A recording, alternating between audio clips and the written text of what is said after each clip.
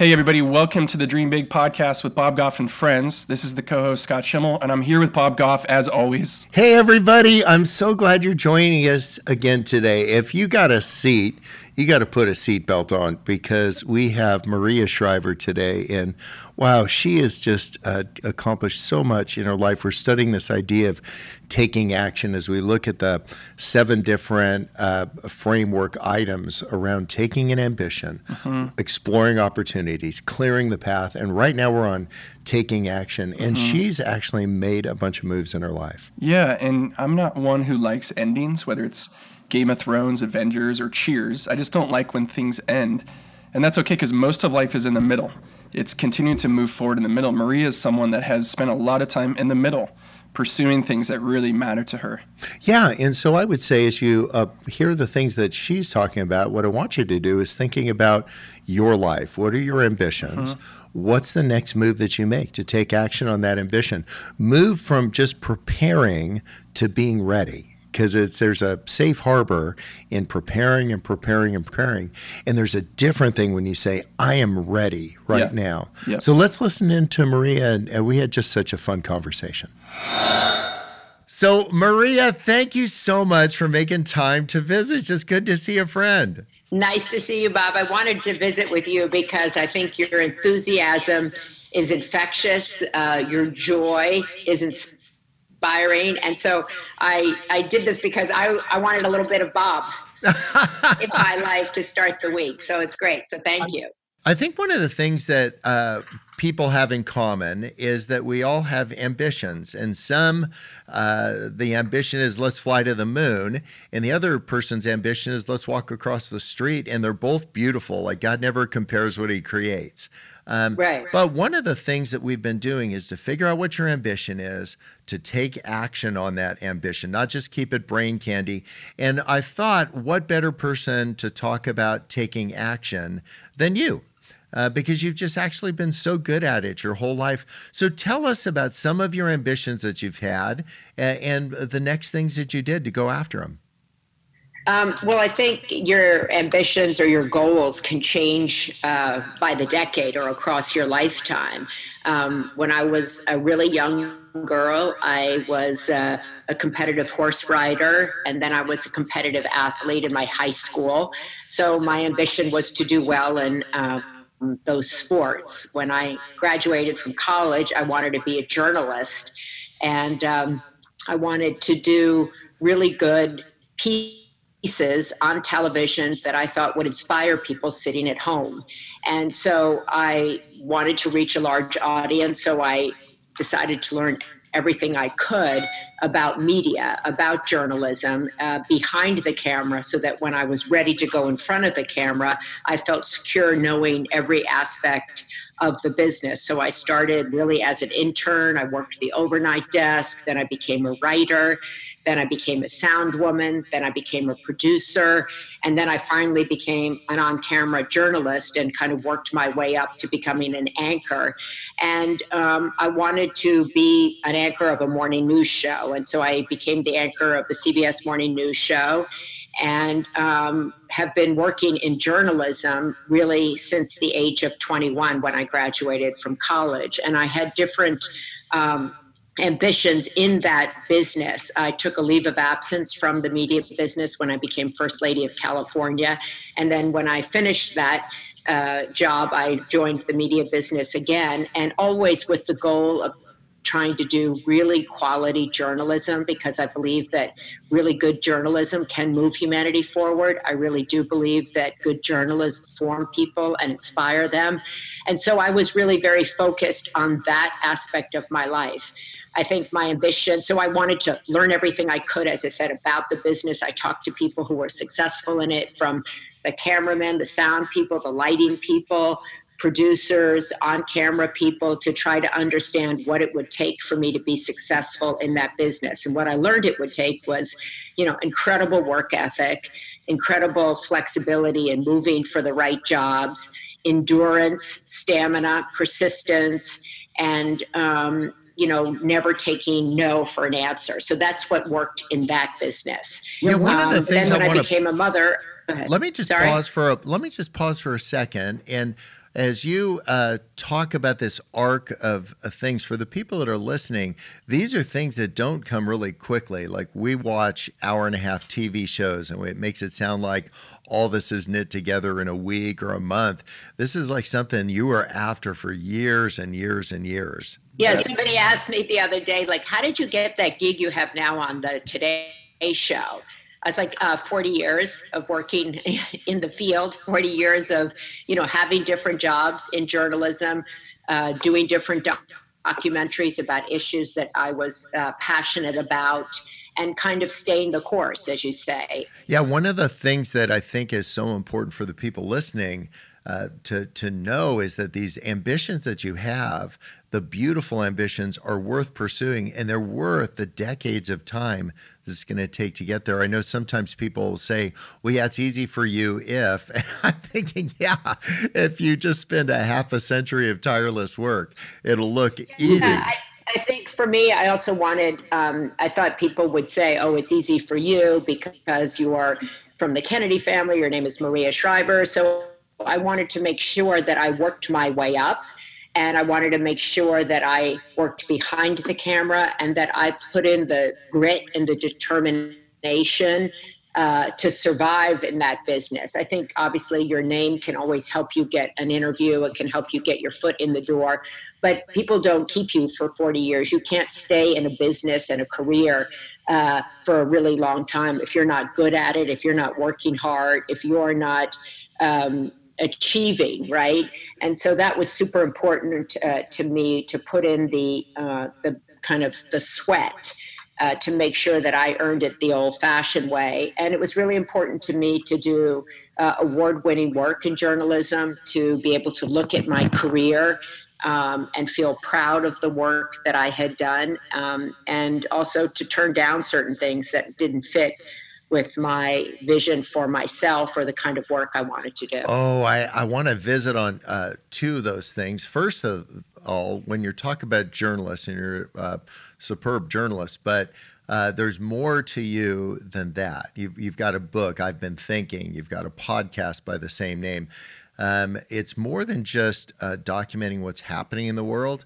You actually want to breathe hope and give a sense of meaning and purpose. Can you tell us about that and what drives you? Yeah, I think I was saying that the journalism was really my ambition in my 20s. And then my ambition in my 30s was to be the best possible mother that I could be. I was somebody who was kind of scared to become a mom. I was scared to figure out, like, how am I going to do that with my career? Because there weren't women in journalism that were out in the field and also pregnant. Today, we see so many more women who are in the business getting pregnant and keeping their jobs, but that didn't exist for me at the time. And so my ambition changed when obviously I got married, and when I became a mom, I wanted to be a great wife and a great mother, and my career dropped down really into second or third place. And then I would say that after I was like focused on being a wife and a mom and also keeping my career going, but it definitely wasn't at the same level, I started to write books.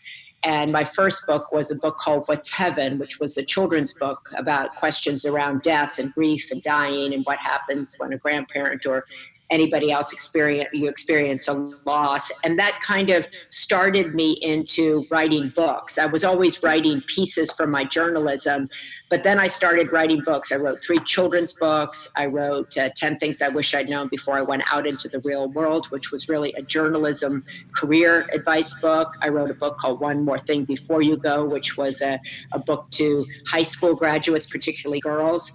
I wrote I've Been Thinking a year ago, which was really a collection of essays that I've been thinking about, issues that I've been thinking about over the course of my lifetime, on subjects from faith to forgiveness to careers to motherhood to life in general. And that book did extremely well because I think I wrote about subjects that we're all kind of thinking about, and our opinions about these subjects change. And I think we need permission to change our minds about different things. What's one of the things that you say to encourage people, and perhaps someone listening, has an ambition, but they just feel stuck. They just can't seem to get wheels on this.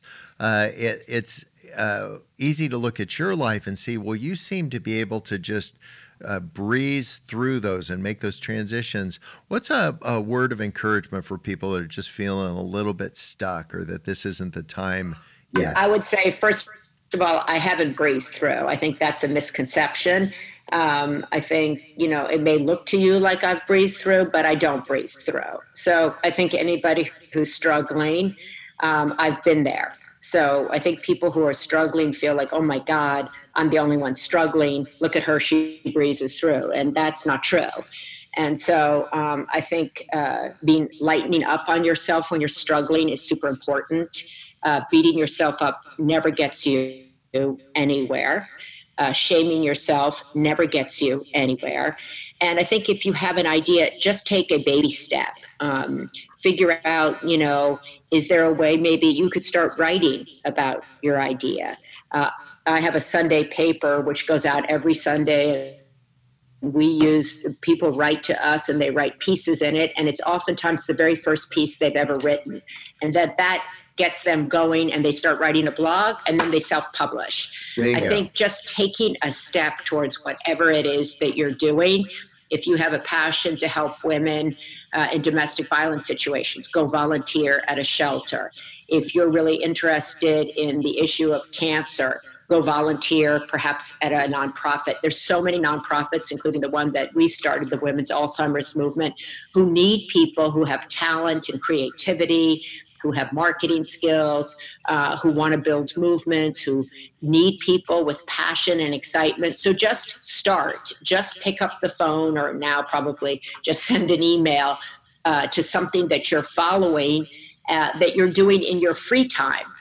It's kind of, people always are saying to me, I can't find my passion. I go, well, what do you do in your free time? And they're like, I go and I read articles about wellness. I go, well, then go work in that space. Or I, want to work with children. Well, go work in that space. Follow what you do when no one's watching. Follow what you do that you wish you could get paid for. Because I have to say, in my career, whether it's in making documentaries, working to find a cure for Alzheimer's, doing my Sunday paper, my journalism, I've never felt ever like I was working.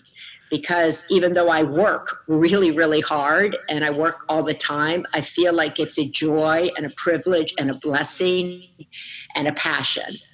There's something about getting skin in the game, and two thoughts about misperceptions of people. It's easy, if you're listening, to see somebody's life and think that it all came together. Yet you've heard Maria say this is a 40-year arc of tireless work and showing up just constantly. And so to find some place, get some skin, don't make a list, make a call. And that's what it's like to take action. I think, I think it's also, we look at everybody else, and I think social media has done this as well. And I think we look at what they're doing, and it has this indirect feeling that comes over us going like, we're doing nothing. And I think, and I've experienced that too. I look at some of the things on social media. I'm like, wow, look at that person's doing this. They're doing that. They're building schools. They're running all over. Like, what am I doing? And I think it's really important to take a step back from that and have some silence in your life, to have some rituals in your life that bring you back to your center, to figuring out why you are here, not why Bob is here or Maria is here or so-and-so and so-and-so is here, but why are you here, and what is it that you are here to do? And you may be here to be the best school crossing guard. You may be here to be the best first grade teacher. You may be here to be the best executive assistant. You may be here to be the best wife. You may be here to be the best mother. We all have, I believe, a divine calling. And I think stepping away from all this comparison is a really important first step. And kind of trying to be brave enough to spend some time with yourself, listening to your own voice about what is good for you, and then staying that course. Like in my family, I was the first person to go into journalism. Everybody's like, why are you doing that? Why are you doing that? And I was like, because that spoke to me. And so people will try to push you off of what's speaking to you. And you have to be confident, I think, in your own voice. And also, you have to give yourself permission for that voice to evolve and change. Yes, bingo. Like that whole idea of being a new creation. Like I've spent 60 years being old Bob, but new Bob woke up this morning. I'm like, well, what's he good at? And to your point about a comparison, I think we just need hoodies that say comparison's a punk. If you're listening to this podcast in your car, just pound the steering wheel and say comparison is a punk, because it just keeps you away from who you're supposed to be. It'll steal your lunch money and you never get around to being you because you're trying to be somebody else, and we're no good at it. we're barely good at being us. I think it's easier said than done. I think it's very I think all of us fall victim to that. All of us, can't help but look and see what other people are doing and then think like, well, what about what I'm doing? Does what I'm doing feel small? Does what I'm feeling feel valuable? So I think it's important to know that everybody experiences that. I think the one thing I've learned is that everybody experiences that, and that we don't know what's really going on in other people's lives. We don't really know about their struggles. We don't really know the truth about their lives. And so I think it's like, take a step back. It's hard enough to get your own life in order. It's hard enough to be present in your own life, to show up as you want in your own life. So I think, try to focus as best you can. And if you fall into comparison, just pick yourself back up again and say like, okay, I understand why I did that, but now let me get back on track. Yeah, think about calling. Sometimes we think of a career. What if your calling is to kindness? To just say, well, my big ambition is to be kind to people. And that's not a lesser version. That's perhaps the highest version of our humanity, is to be kind to people. And then when somebody does something kind of wonky, to be just generous with the assumptions that you make about them, to assume that they're having a bad day or something. I think this idea of taking action is to be, like, to your point about being self-aware, creating enough space that you can actually breathe again, and then keep your eyes on your own paper and say, like, I'm just not going to be trying to figure out everybody else's life and what they ought to do, and to realize these snapshots that we see on social media and elsewhere, they're a lot of the conclusions, that it's the happy ending, but we all live in the middle. And it's the middle as we're moving towards something. And to pick beautiful ambitions. Tell us in the next, you and I are going to take walks together between now and then and talk about it incrementally. But tell me in 5 years, if we're talking, tell me about the person that you imagine you'll turn into. What's different about you? Well, I think within 5 years, I'll probably be a grandmother. Yes. But I think within 5 years, I will be closer to making sure that all women are educated about their increased risk for Alzheimer's, that all women will be more aware of their decade by decade changing health. I think that I'll have been successful in spreading that message. I hope I will have been successful in perhaps changing lives for women when they think about their health and how it changes over the decade. And I'm hopeful that I'll still be feeling productive, that I'll be feeling useful, that I'll be still curious, still interested. And I think I'll still be very much the same person.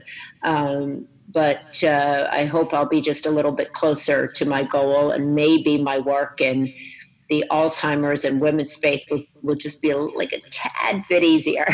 Yeah. One of the things, okay, so you're listening and you heard 5 years down the line for Maria. And here's my question to you. If you're listening, what's 5 years down the line for you? Like, what do you want? Write those things down so you have something that you're aiming for. And they can be beautiful ambitions like grandparents or relationships that you're not in or whatever it is. And it could have some fun things in there. Maria, one thing you don't know about me, when I turned 60, I bought a dirt bike. I've been trying to learn how to jump it. I've gone 30 feet so far, but the bike's only gone 20. That's funny. We're right over the handlebars. I think that's another thing. I hope in 5 years from now, I'm going to be doing more fun things. I work a lot right now. One of the things I do every year that's really fun for me is I go on a trip with my kids. And I want to keep that tradition alive. I think it's a really, I always have Sunday dinner with my kids and their friends, and I want to make sure I keep that tradition alive. I really look forward to that, and I think they do too. And so I want to keep some traditions that I have alive, and I want to add more fun ones. Yes, these traditions and rituals you were talking about, those are the things that, yeah, we have one when everybody comes over for dinner.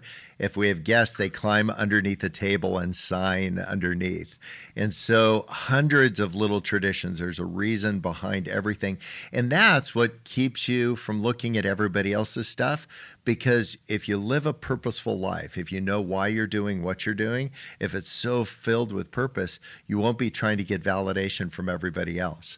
And I just so appreciate that you have a gift of creating a lot of hope, that you're really generous with your time. I know it's a lot of work, but I'm glad that you're with your words on Sundays, with the words during the week that you're getting out there. I just want to thank you. Thank you, Bob. Thank you. Well, I love the Sunday paper, and my new podcast is called Meaningful Conversations, and I try to advocate to people to have these meaningful conversations around your Sunday dinner table, around, great food and family traditions, and that, keep your definition of family open and ever expanding.